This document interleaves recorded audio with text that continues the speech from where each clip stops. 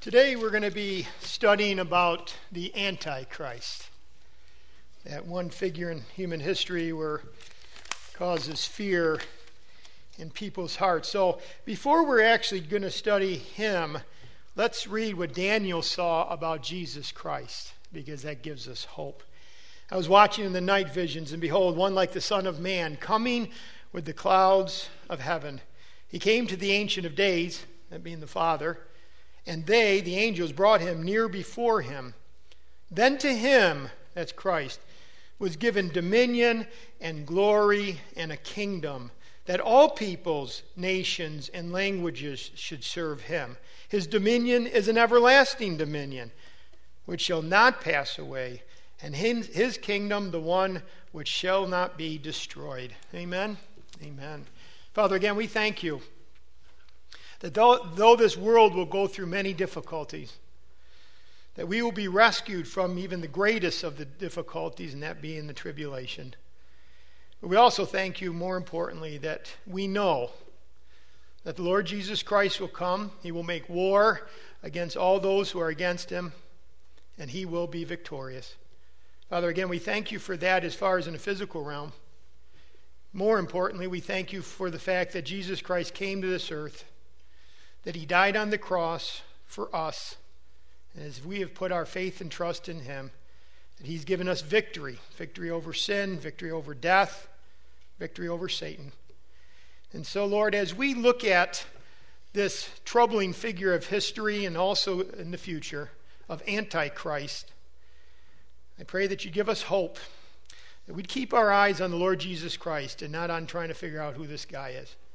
He's just a little horn. He's just a small person in the realm of things. And that you're totally victorious.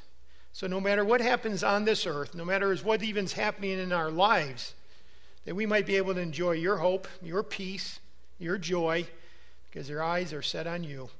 Just guide us so that we might be able to accomplish this, or that actually you would be able to accomplish this in our lives for your glory. In Christ's name, amen. You may be seated. If you'd like to turn your Bibles to Daniel chapter 7.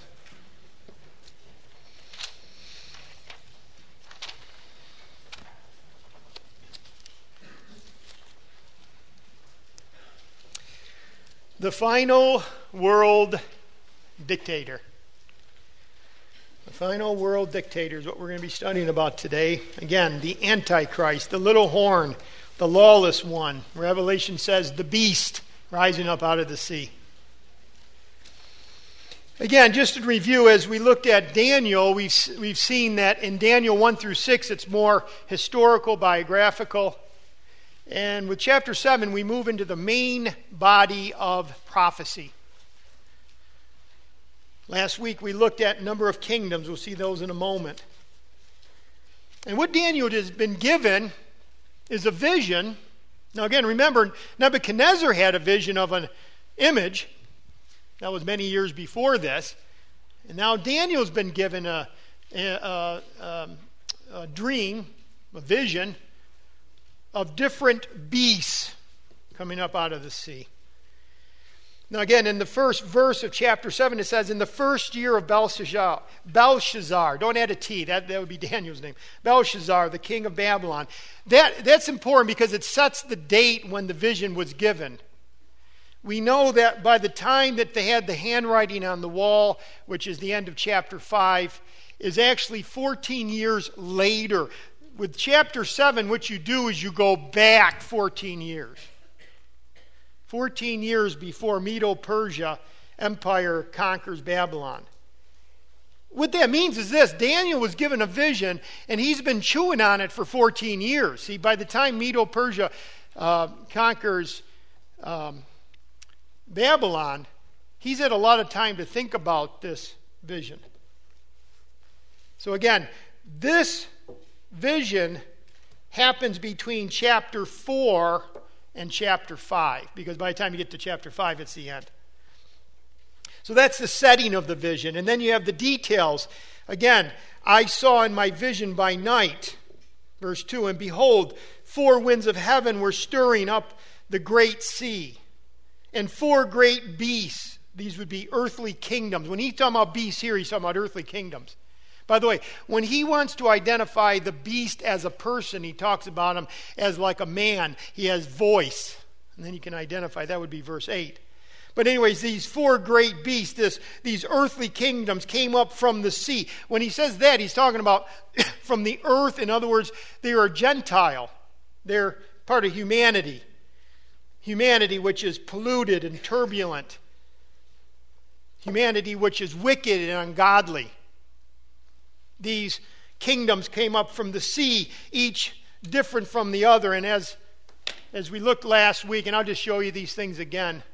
No cartoons, by the way. Just I don't know if can you do it or. All right, four beasts coming up out of the sea. So again, and these beasts each represent a kingdom. The lion would be the kingdom of Babylon. And then the bear, which has 3 ribs in its mouth, is the kingdom of Medo-Persia. By the way, with one, it says that one is higher than the other. And the reason that is because Persia actually became the stronger of the two, Medo-Persia. The Medes started the kingdom. The Persians were actually the strength of it. And then you had the leopard with 4 wings, which represents Greece, Alexander the Great. And you remember that it was lightning strike, and he literally conquered the world in a very few years, died at age 33. And then this unknown beast, by the way, it's very hard to draw. You can't draw it because it says it's like unrecognizable. But again, it had 10 horns, and if you see it real small, how someone pictured it, 1 little horn in the middle. That's representing the Antichrist. Now, if you go, again, with Daniel 2, Nebuchadnezzar, that ungodly king, he represented him, the way he saw it was a golden head, the silvern chest and arms, the bronze belly and thighs, the legs of iron. By the way, right there is where, that's in the past. And when it comes to the feet of iron, that's still future. That's the revived Roman Empire. Those same kingdoms are also represented, but here, instead of a statue, which mankind would look at their kingdom as glorious and brilliant, as tremendous and will outlast, just like metals last. The way that God sees it through the godly Daniel is these are beasts. Beasts need to be destroyed. Beasts need to be conquered. The winged lion, the lopsided bear, the 4-headed leopard, the terrible beast, which again are those different countries, different kingdoms. And we've shown you this before, but I want you to get in your mind, because what's really important is this end times right here. See, these are all history, but this is to come. This is the revived Roman Empire, the European Union most likely, although I'm not going to say for sure. But again, these beasts coming up out of the sea. Why? Because that's picturing the Gentile, the earth. You got the bear, the lion, the bear, the leopard. Again, each coming up out of the sea. That's very, very important. What that tells you is this: Antichrist is not Jewish, he's Gentile. And then this beast, this little horn with the 10, and he ultimately, and he's just terrible and destructive. And you can shut that off for a sec.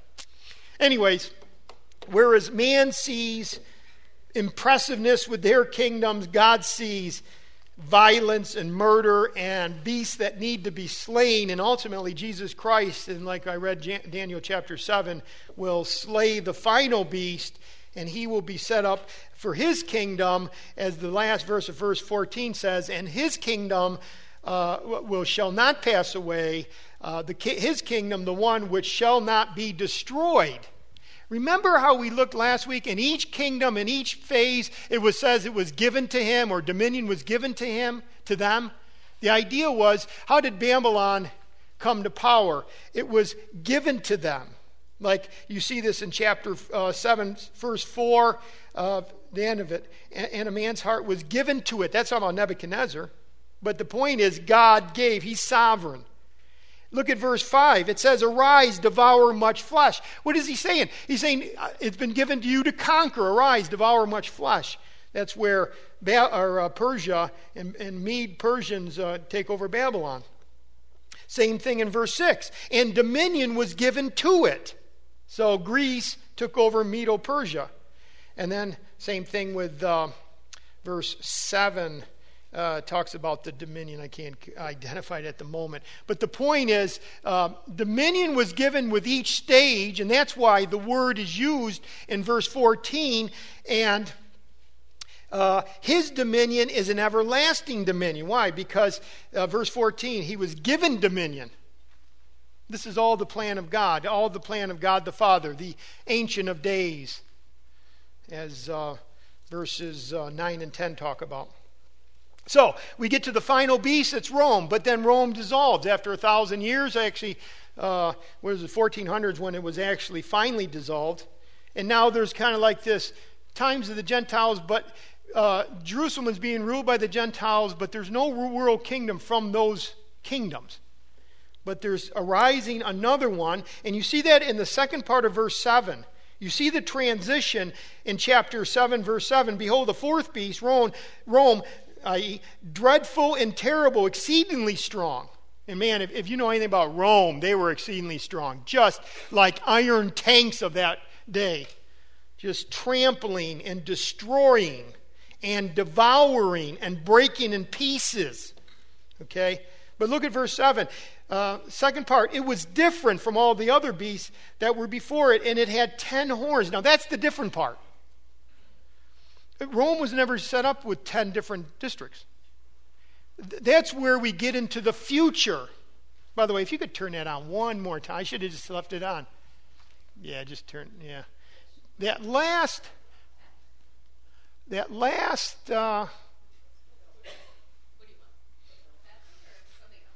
next one. There it goes. Yeah, right here.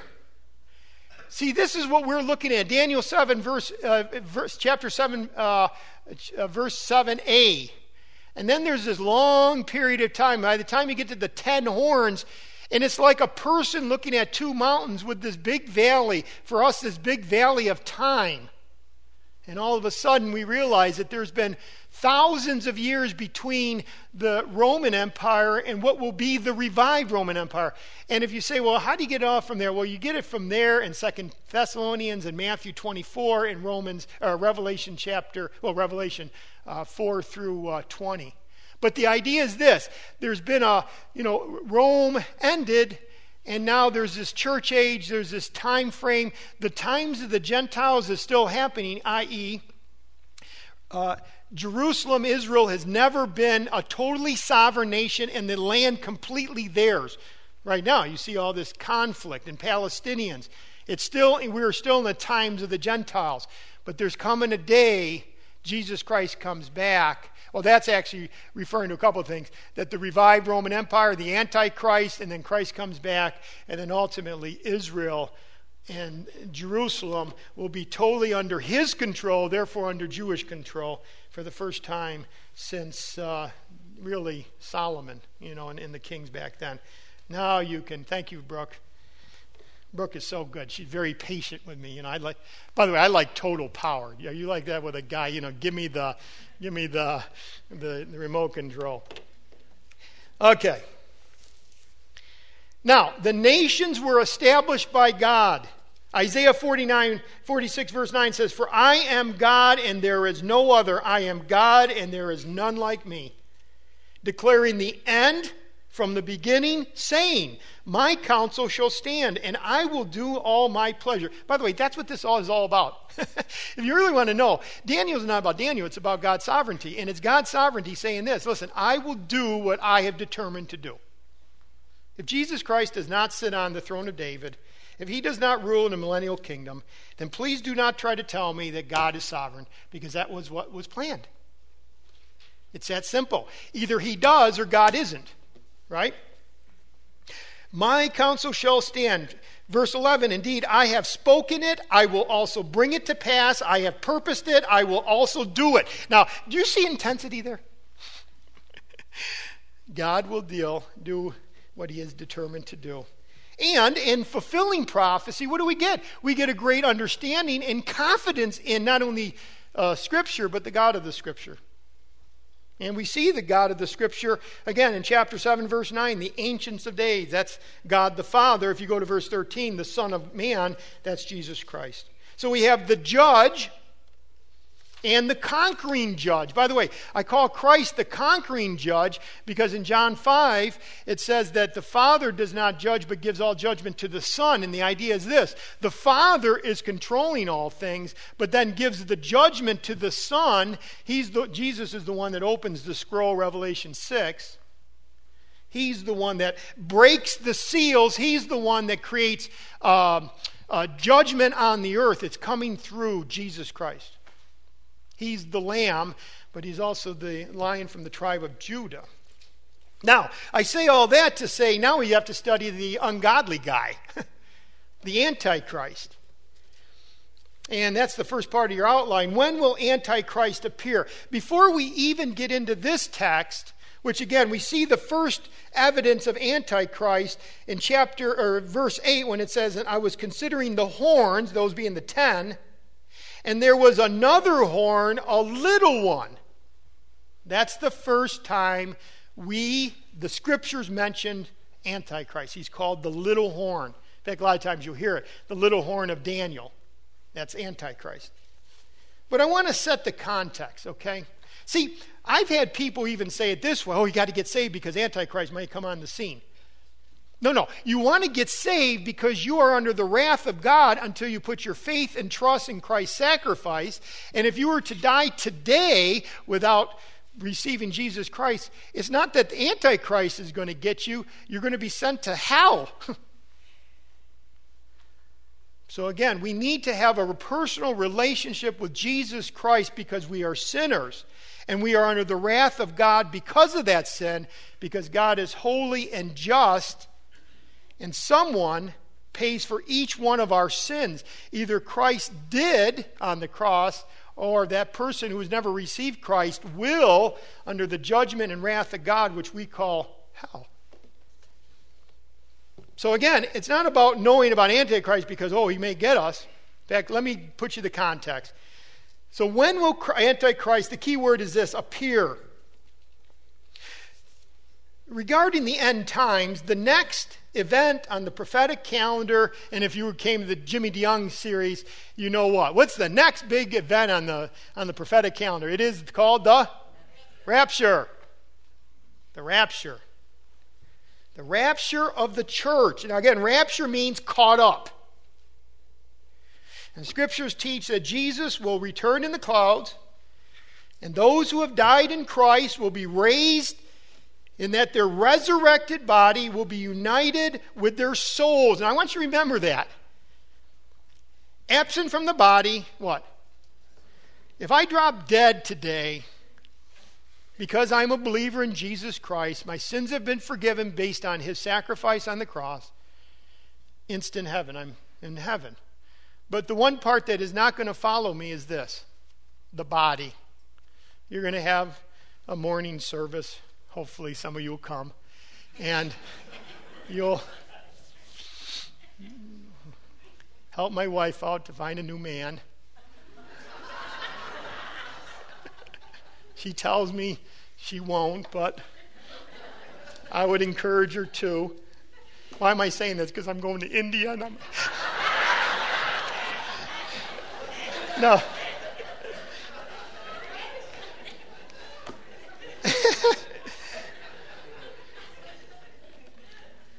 So, point is I'm not there. All I really hope is, and I mean this because I'm a sinner saved by grace, I just want to finish strong. That's all that really matters to me. Sometimes I don't live my life like that, unfortunately. You know, I allow certain things, thoughts, whatever, in my life. But the thing is, you want to finish strong, right? Absent from the body, present with the Lord. Your body's there, you're gone, you meet him. But there comes a day when body and soul will be united. It's at the rapture.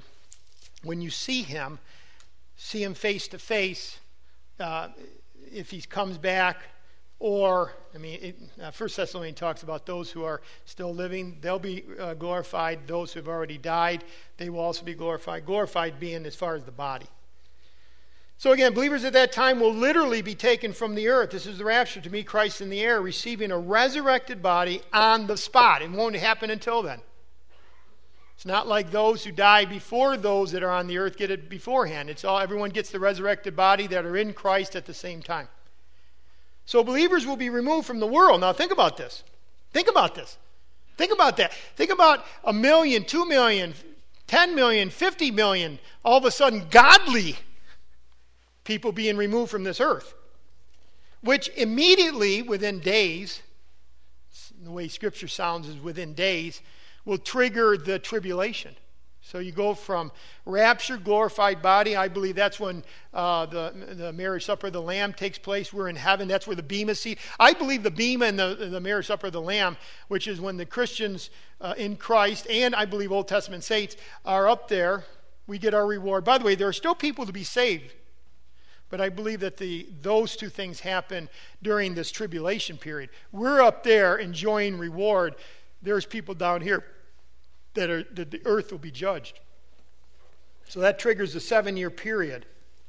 So again, what's the purpose of the tribulation? I think I put this in your outline. To prepare Israel to receive her Messiah, Jesus Christ. See, to this day, Israel is still apostate. They don't recognize Christ as Savior. This period of time will get their eyes on Jesus. That's part of the 144,000, the 2 witnesses. There will be people getting saved during the tribulation period.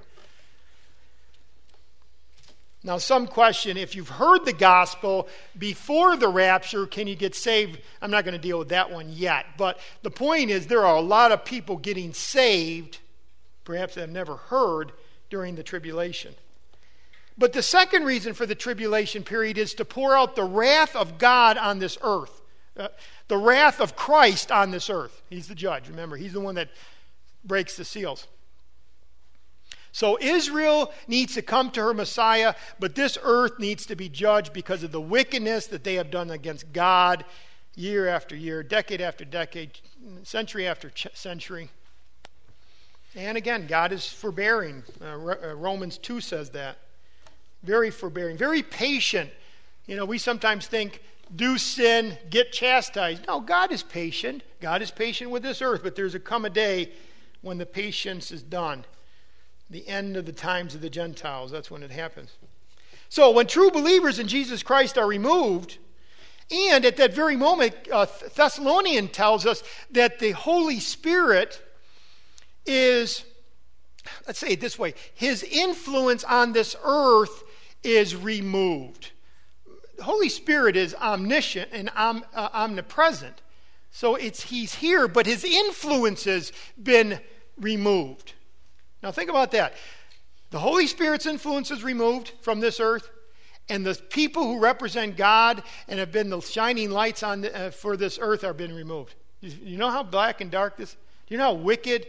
And when man is going to be literally, part of the judgment is this, man will be literally allowed to do his own will. Nothing stopping, nothing holding back, no common grace. The Bible describes the earth, again, will be judged by Christ. War, famine, death. It talks about a quarter of the people just in the first round are killed. Now think about that, quarter. We have 7 billion people. So what if all of a sudden 1.33 billion people die in just the first round of the tribulation judgment? You've got corpses and blood and flies and maggots and wild animals eating bodies all over the place. It's just a time of absolute chaos. But what happens when that happens? Well, people cry out. During times of crises, people cry out for leadership. People are looking for someone to save them. They're going to be looking for that political and economic, and also actually religious leader. And you know what? There's going to be that person that stands in the gap, Antichrist. The man that actually our adversary, the devil, Satan himself, has been grooming. He is going to step in the gap. By the way, did you just see the sequence I just gave? We're removed, tribulation begins, Antichrist appears. By the way, let me say this. That does not mean that we will not go through great suffering and great tribulation before that point. I'm just saying that is not the tribulation that the Scripture talks about. I believe this, that America has shook its fist against God, and God will judge America. And we're not going to be the one nation exempt until the tribulation. I do believe that the tribulation is imminent, but I also believe that God judges. And who better to have here during that first phase maybe of judgment than believers? So, I don't like thinking this way. Oh, and God is going to rescue me from any suffering. Really? When has he ever done that in all of history? It's been the Christians that have been the dregs of society. It's been the Christians who have, had the wrath of the world. But finally, we're gone, rapture, tribulation, and that's unprecedented. I mean, if you wake up tomorrow and you find out 1.33 billion people are dead, that's unprecedented. By the way, the quarter is found literally right in Revelation. Just look up at chapter 6. It talks about a quarter of the population. I'm not making that up. So, he steps in. By the way, this masterpiece of Satan called Antichrist. Does he look like the Hunchback of Notre Dame?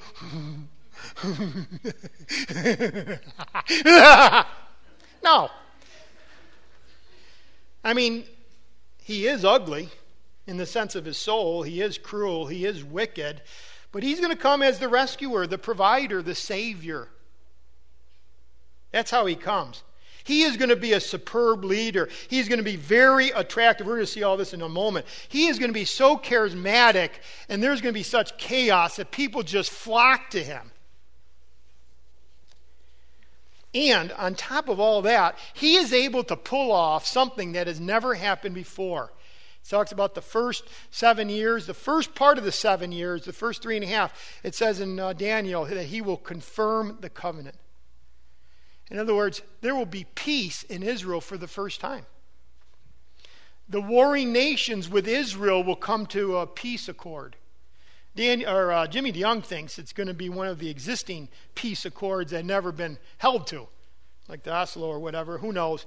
But it does say the word confirm as though it's already there on the table, but nobody wanted to come up to the plate. But all of a sudden now there's chaos, there's this new leader, and they both factions, Israel and their warring neighbors, and there's peace in the land of Israel for the first time, but it only lasts for about 3.5 years.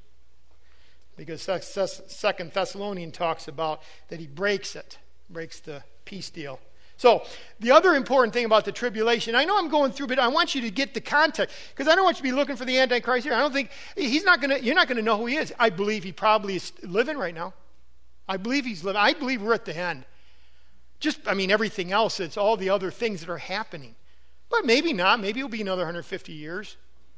But the point is that he appears at the start of the tribulation, which is after we leave.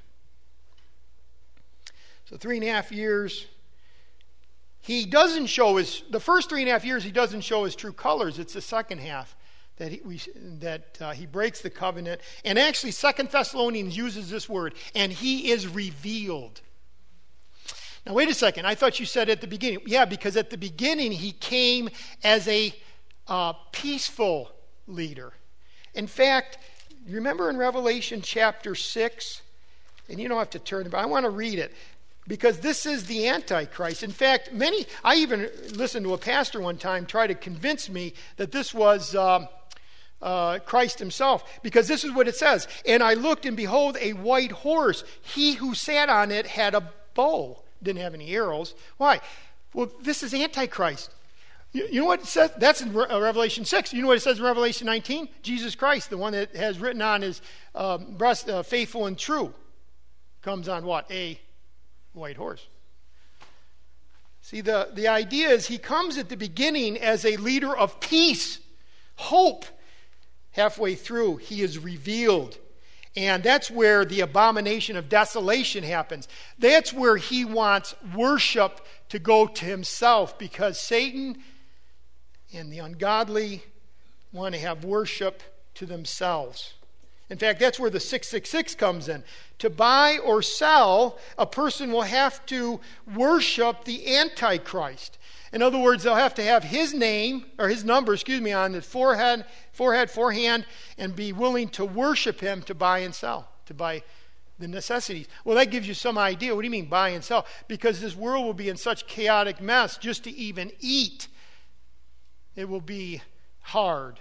And you will have to give total allegiance to Satan's man called the Antichrist. I say you, I mean the generic ungodly. By the way, it does say that those whose names are written in the Lamb's Book of Life cannot receive the mark. In fact, I believe it's just impossible if you put your faith, if the tribulation saints put their faith and trust in God, in Christ, the tribulation saints put their trust in Christ, they cannot lose that salvation, because it literally says that those who have their names written in the Lamb's Book of Life, the Book of Life, could not receive the mark. So you have that, and then on top of that you have the under 144,000, and I've probably gone a little bit farther than I wanted, but I just want you to get the idea. He comes peacefully. He comes at the beginning of the tribulation. He changes from peace to war in the second half of that 3.5 years. So everything that Daniel's seeing of this little horn, this is happening, but you may not be able to identify, we probably won't identify it here. It's not till we leave that things really start kicking into gear, but you do start seeing some things.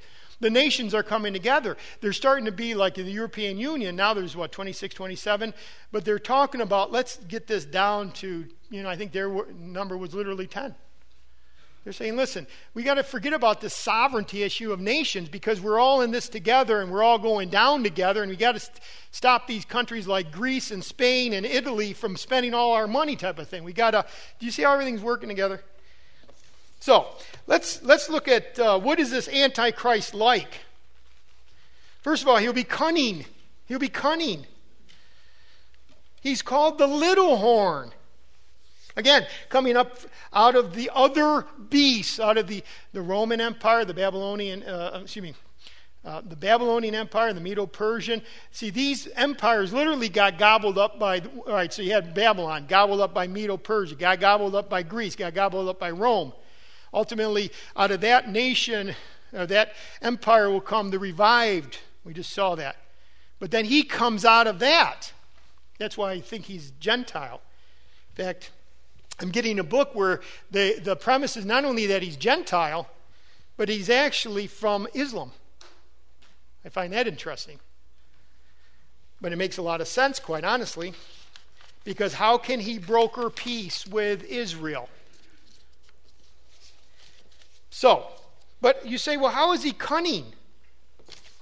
David Jeremiah wrote this: if we read carefully and understand the prophetic symbol of the horns, we learn that from this verse, being verse 8, that the coming world leader subdues 3 other kings by plucking them out of by their roots. This man will squeeze out the old to make room for the new. He will take over 3 kingdoms, one by one, not by making war. Remember, he comes on a white horse, but by clever political manipulation. He begins as a little horn, but then succeeds in uprooting 3 of the first horns, and thus abrogates their power to himself. So he gets 3, so now he's in the power seat. Or as my dad used to say, he's now in the catbird seat. I don't know why I brought that up. Okay. Daniel reiterated this, by the way, in Daniel 11, verse 21. It says this: he shall come in peaceably and seize the kingdom, catch this, by intrigue. So he doesn't conquer 3 nations, it's through intrigue. The point is this: he's cunning. He's cunning. Number 2, he's not only cunning, but he's charismatic. He's a charismatic leader. And you might say, well, how do you know this is even a man? Well, it actually says it. Were eyes like the eyes of a man, and a mouth speaking pompous words. We're talking about a man here. See, we have moved from beasts that were kingdoms that were represented as beasts. Now he's, the beast. Actually, that's how he's referenced in Revelation chapter 13. The beast coming up out of the sea. So again, he's articulate, speaking pompous words. When you say pompous, it's not just big, great, and that word is used, by the way, a number of times in this passage, but hopeful words. Words that are pompous in the sense of follow me. I'm your hope. I'm your salvation. I'm your Savior. Those are pompous words. Great promises. In fact, look at verse 20. Whose appearance was greater than his fellows. He looked great. You kind of remember the King Saul. But the idea is you're just attracted to him. In fact, David Jeremiah ends by saying it this way: the combination of a magnetic personality, speaking ability, and extremely good looks make him virtually irresistible to the masses who are suffering. They're suffering. They want, give us that man that can lead, find some hope in. So he's cunning, he's charismatic. Third, he's caring. See, he's going to be presented as appealing, not repulsive. Now, we find that kind of strange, isn't it? Because in Scripture, he's referred to as the beast. Isn't that pretty repulsive to you? The lawless one. The Antichrist. You think of all that. James Boyce points out, I think, a very, very interesting thing about this word Antichrist. He says, the name Antichrist does not mean opposite of Christ, but rather instead of Christ. Now, by the way, that makes a whole lot of sense. See, he doesn't come in with a sword, blaspheming God at the beginning. He comes in on a white horse. He comes in offering peace. He comes in offering hope. He comes in as the instead of Christ. Oh, Jesus is coming. And from this point here, it's going to be a very short years. But he's offering himself as the Savior. The replacement of. Again, it's a real interesting study to look at Revelation 6 and Revelation 19. Revelation 6, Antichrist. Revelation 19, Jesus Christ coming back. He tries to duplicate.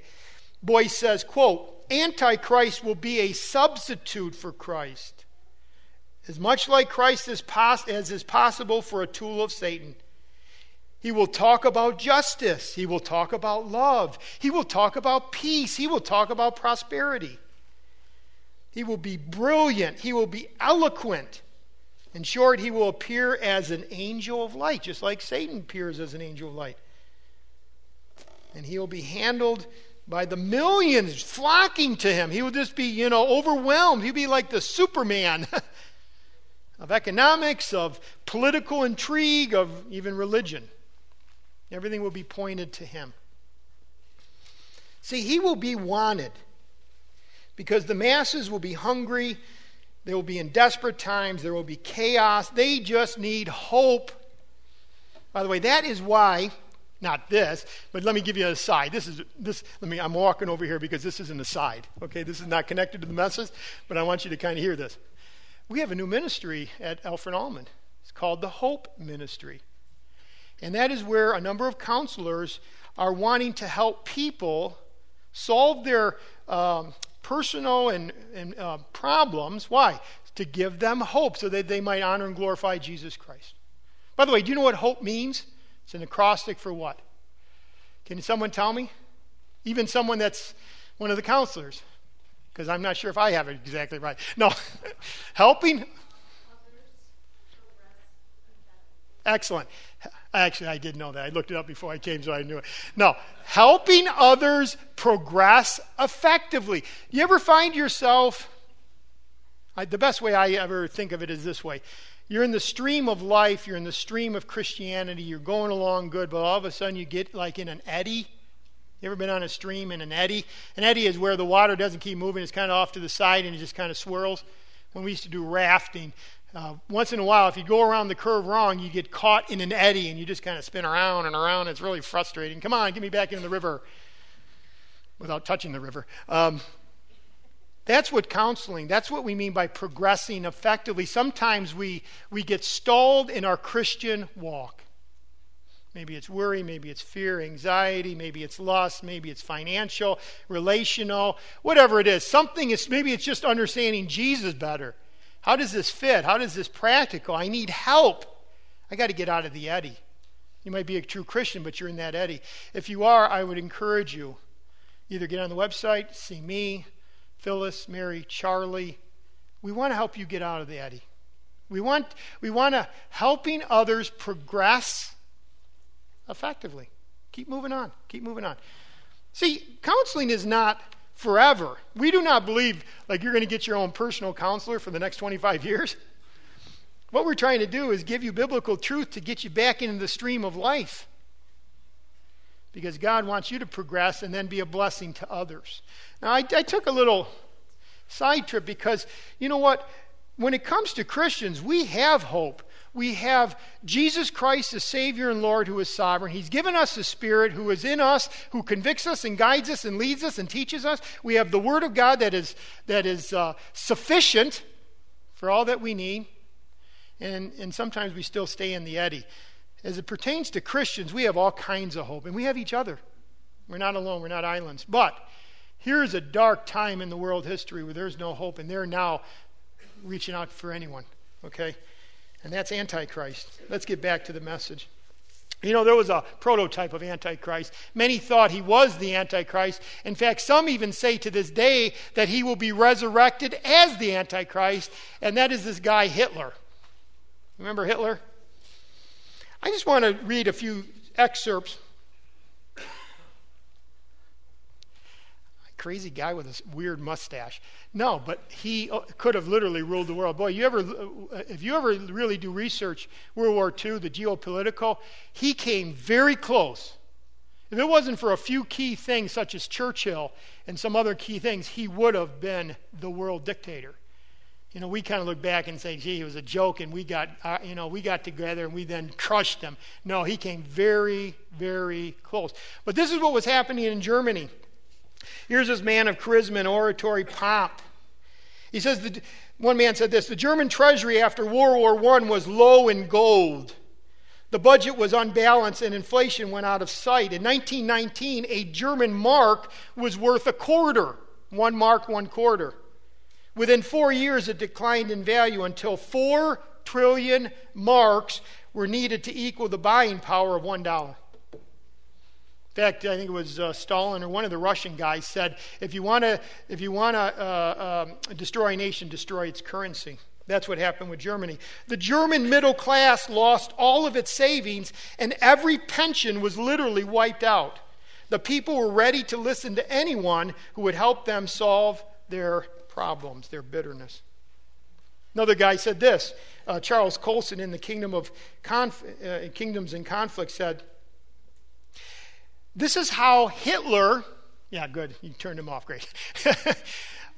This is how Hitler, talk about oratory pomp, you know, like the Antichrist. He represented this.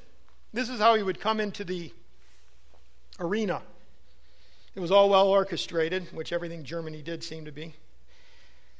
They were crowded halls as Hitler manipulated the German people. Quote, solemn symphonic music began to set up.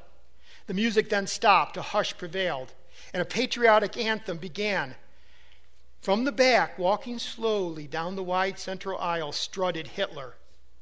Finally, the Fuhrer himself rises to speak, beginning in a low, velvet voice which makes the audience unconsciously lean forward to hear. He speaks his love for Germany and the German people. And gradually his pitch increases until he reaches a screaming crescendo. But his audience does not think his rasping shouts excessive because they are screaming with him. I actually got on the YouTube this last week and just watched it. He did that. He started real slow. And before long, and there was just like, and I'm looking around, all these grown men, and why? Because they were in the clutches of need. He rose. By 1930s, late 1930s, early 1940s, when Hitler was moving through Europe and swallowing up whole nations, many believed that he was the coming Antichrist. Quote, Hitler offered himself as a Messiah, literally. In fact, we have pictures of him Jesus was replaced by Hitler and Messiah. That was his divine mission to save Germany. On one occasion, he displayed the whip he often carried to demonstrate. And he would say this, "In driving out the Jews, I remind you myself of Jesus in the temple." He declared, quote, "Just like Christ, I have a duty to my own people," end quote. He even boasted that just as Christ's birth had changed the calendar, so his victory over the Jews would be the beginning of a new age. He ended by saying this, "What Christ began, I will complete." At the Nuremberg rallies, a giant photo of Hitler carried this caption, "In the beginning was the Word." He thought himself to be Messiah. The Antichrist is referred to in chapter 9 as the Prince. Why do you think that is? Because, again, Jesus Christ is the Prince of Peace. He's called the Prince. He's not only that, but he's a cultic leader. All who dwell on the earth will have to worship him. Revelation 13, verse 8.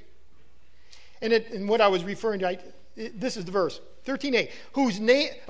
All those who dwell on the earth will worship him, whose name have not been found written in the book of life of the Lamb. See, everyone that is not found written in the book of the Lamb will worship. Worship or don't eat. Worship or starve. So he's a charismatic leader. He looks like a caring leader. He's a cult leader in the sense he wants self-worship, worship of himself. People will flock to him. But finally, he is a cruel leader. Verse 21, I was watching, this is Daniel 7:21, I was watching, and the same horn was making war against the saints and prevailing against them. He's a cruel leader. He comes as a leader of peace. He ends as a cruel leader. In fact, go to verse 25, because there's some intensive verbs there. He shall speak, that's intensive, pompous words against the Most High. He will blaspheme the Most High. Other passages say that. But notice this also. He shall persecute, that's intensive, which means wear out the saints of the Most High. Again, intensive means crush, complete annihilation. He wants to destroy them. Notice that. He goes from being their friend, and they sign a peace with all the other nations, to now going after these tribulation saints. When I say tribulation saints, we're already gone. To destroy them. Not only that, but he look at this, and verse 25, and shall intend to change the times and the laws. I mean, he wants to see everything changed. Maybe even go from a 7 to 10-day work week or whatever. So he's a cruel leader. I mean, he's referred to in Daniel 8 as the fierce king. Daniel 11 as the vile person. Zechariah talks about him as the worthless shepherd. I mean, you just see it over and over again. He hates God. He hates his people. He wants to destroy them. He wants to destroy their testimony. He wants to destroy their effectiveness. And this is where we close with the Antichrist. I don't want to go too much farther. Not that he's depressing. He's just so vile. Don't you want to end on a good note? Where should we go from here? See, because I don't want to just end with Antichrist. Okay, now I just told you he's cruel. You know, he's supposedly caring, but he's not. Let me give you 3 applications. How should this affect your life? Number 1, be sure that you have a personal relationship with Jesus Christ. That's what it's all about, right? Walking with Jesus Christ. See, Christ will protect us. But when I say this, I mean, Corinthians says, test yourself to see if you're in the faith. The simple reality is this. In fact, let me just read it for you. In John chapter 3, verse 36, it talks about those who will believe on Jesus Christ and those who do not believe on Jesus Christ. It says this. He who believes in the Son, what? Has everlasting life. He who has believed on the Son, he who has put their faith and trust in what Jesus Christ did on the cross, he whose sins are forgiven because he has put his faith and trust in the sacrifice of Christ, has eternal life. Eternal life. Therefore, no matter what happens on this earth, suffering, tribulation, trials, we are safe in God because ultimately we have eternal life. And we have the Spirit of God and abundant life. And even in the midst of trials, do you ever go through trials and still experience that abundant life? We're protected But in the second part of the verse says this, and he who does not believe the Son, rejects the Son, rejects his sacrifice, shall not see life, but the wrath of God abides on him. The wrath of God abides on him. Unfortunately, people have the wrath of God abiding on them, and they go like this, well, I don't feel it. Again, we're talking in the spiritual sense.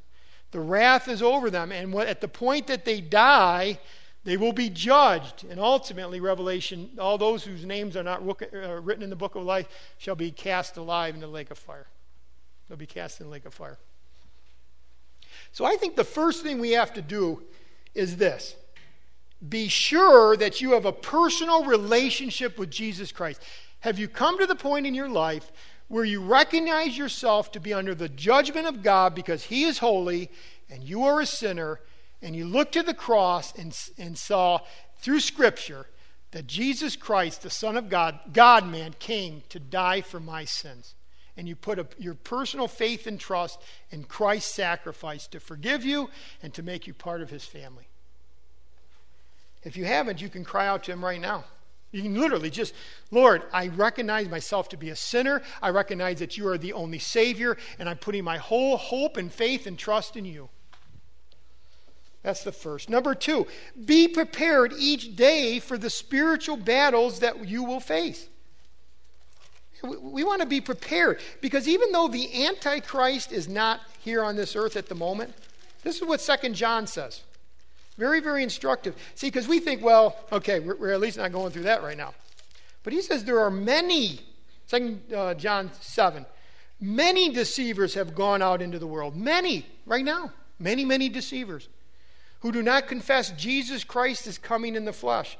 This is the deceiver and an Antichrist. Not the Antichrist, but there are a lot of Antichrists. There's a lot of Antichrists right now. Not the Antichrist, but people who present that Jesus Christ, God's Son, the God-man, did not come in the flesh. His incarnation. They've worked against his incarnation. And therefore, if he didn't come in the flesh, he certainly could not die for mankind, because he's something different. See, that's what he means by have not come in the flesh. People are trying to teach heresy, deception, so that people will not put their faith and trust in Jesus Christ. What does that tell us? We need to be prepared each day. We're in a spiritual battle. We're in the war. What did Peter say? Be sober, be vigilant. For your adversary, the lion, walks about, seeking, whom he may devour. And Satan has many of his people out and about, and demons and all the different, it's a spiritual battle. We need to be soldiers. That's the point. See, when you read about Antichrist, you're not going to be there when he comes on the scene if you're a believer. You'll be raptured. But you know what? We still need to be vigilant right now. There's all these heresies, all these false truths that are out there. And finally, I think one of the most important of all is this. Always remember that Jesus Christ will be victorious. Revelation chapter 19. We end here. We saw the Antichrist come on a white horse. Let's look at the real king. Now I saw heaven open, and behold, a white horse, and he who sat on it was called Faithful and True. And in righteousness he judges and makes war against Satan, Antichrist, false prophet, the nations. His eyes were like a flame of fire. On his head were many crowns. He had a name written that no one knew except himself. He was clothed with a robe dipped in blood, and his name is called the Word of God. The armies in heaven, clothed in fine linen, by the way, that's you, white and clean, followed him on the white horse. Now out of his mouth goes a sharp sword. By the way, you're not fighting the war. He's going to do it all. And he shall strike the nations, and he himself will rule them with a rod of iron. He himself treads the winepress of the fierceness of his wrath almighty. And he has on his robe and is on his thigh a name, King of Kings and Lord of Lords. The beast gets destroyed. Look at verse 19. And I saw the beast, the kings of the earth and the army and their armies, gathered to make war against him. That's the Antichrist, who sat on the horse and against his army. Then the beast was captured, and with him the false prophet who worked signs in his presence, by which he deceived those who received the mark of the beast and those who worshipped his image. These two were cast alive in a lake of fire burning with brimstone, and the rest were killed with the sword which proceeded from the mouth of him and sat on the horse, and all the birds were filled with their flesh. That's called the Supper of the Great God. Hey, in all this study, in all Daniel, just remember that it's Jesus Christ that is victorious. If you're a Christian, you're on the winning side. And we don't know what's going to happen, but just remember you're on the winning side. I don't know what trials you're going to have, what frustration, suffering you're going to have. You're on the winning side if you're in Christ, right? I think sometimes we get too focused on who's the Antichrist. He's just a vile, wicked man that only is going to last for 3.5 or 7 years, but then totally destroyed by the one coming on the white horse. And like I said, we come with him, but when it's all said and done, he does all the fighting. Because it's all his power, it's all for his majesty, and it's for all his glory. So he wins the entire battle in and of himself, right? Man, don't you just say, "Come, Lord Jesus"? Oh, can't wait. Anyways, let's stand and worship him. My closing prayer today is just going to be out of Revelation. So if you'd bow your head. And it just says this in a couple verses. Christ took the scroll. And they sang a new song, and the they is us, because we're in heaven worshiping the King, saying, "You are worthy to take the scroll and to open its seals, for you were slain and have redeemed us to God by your blood, out of every tribe and tongue and people and nation, and have made us kings and priests to our God, and we shall reign on this earth." Amen.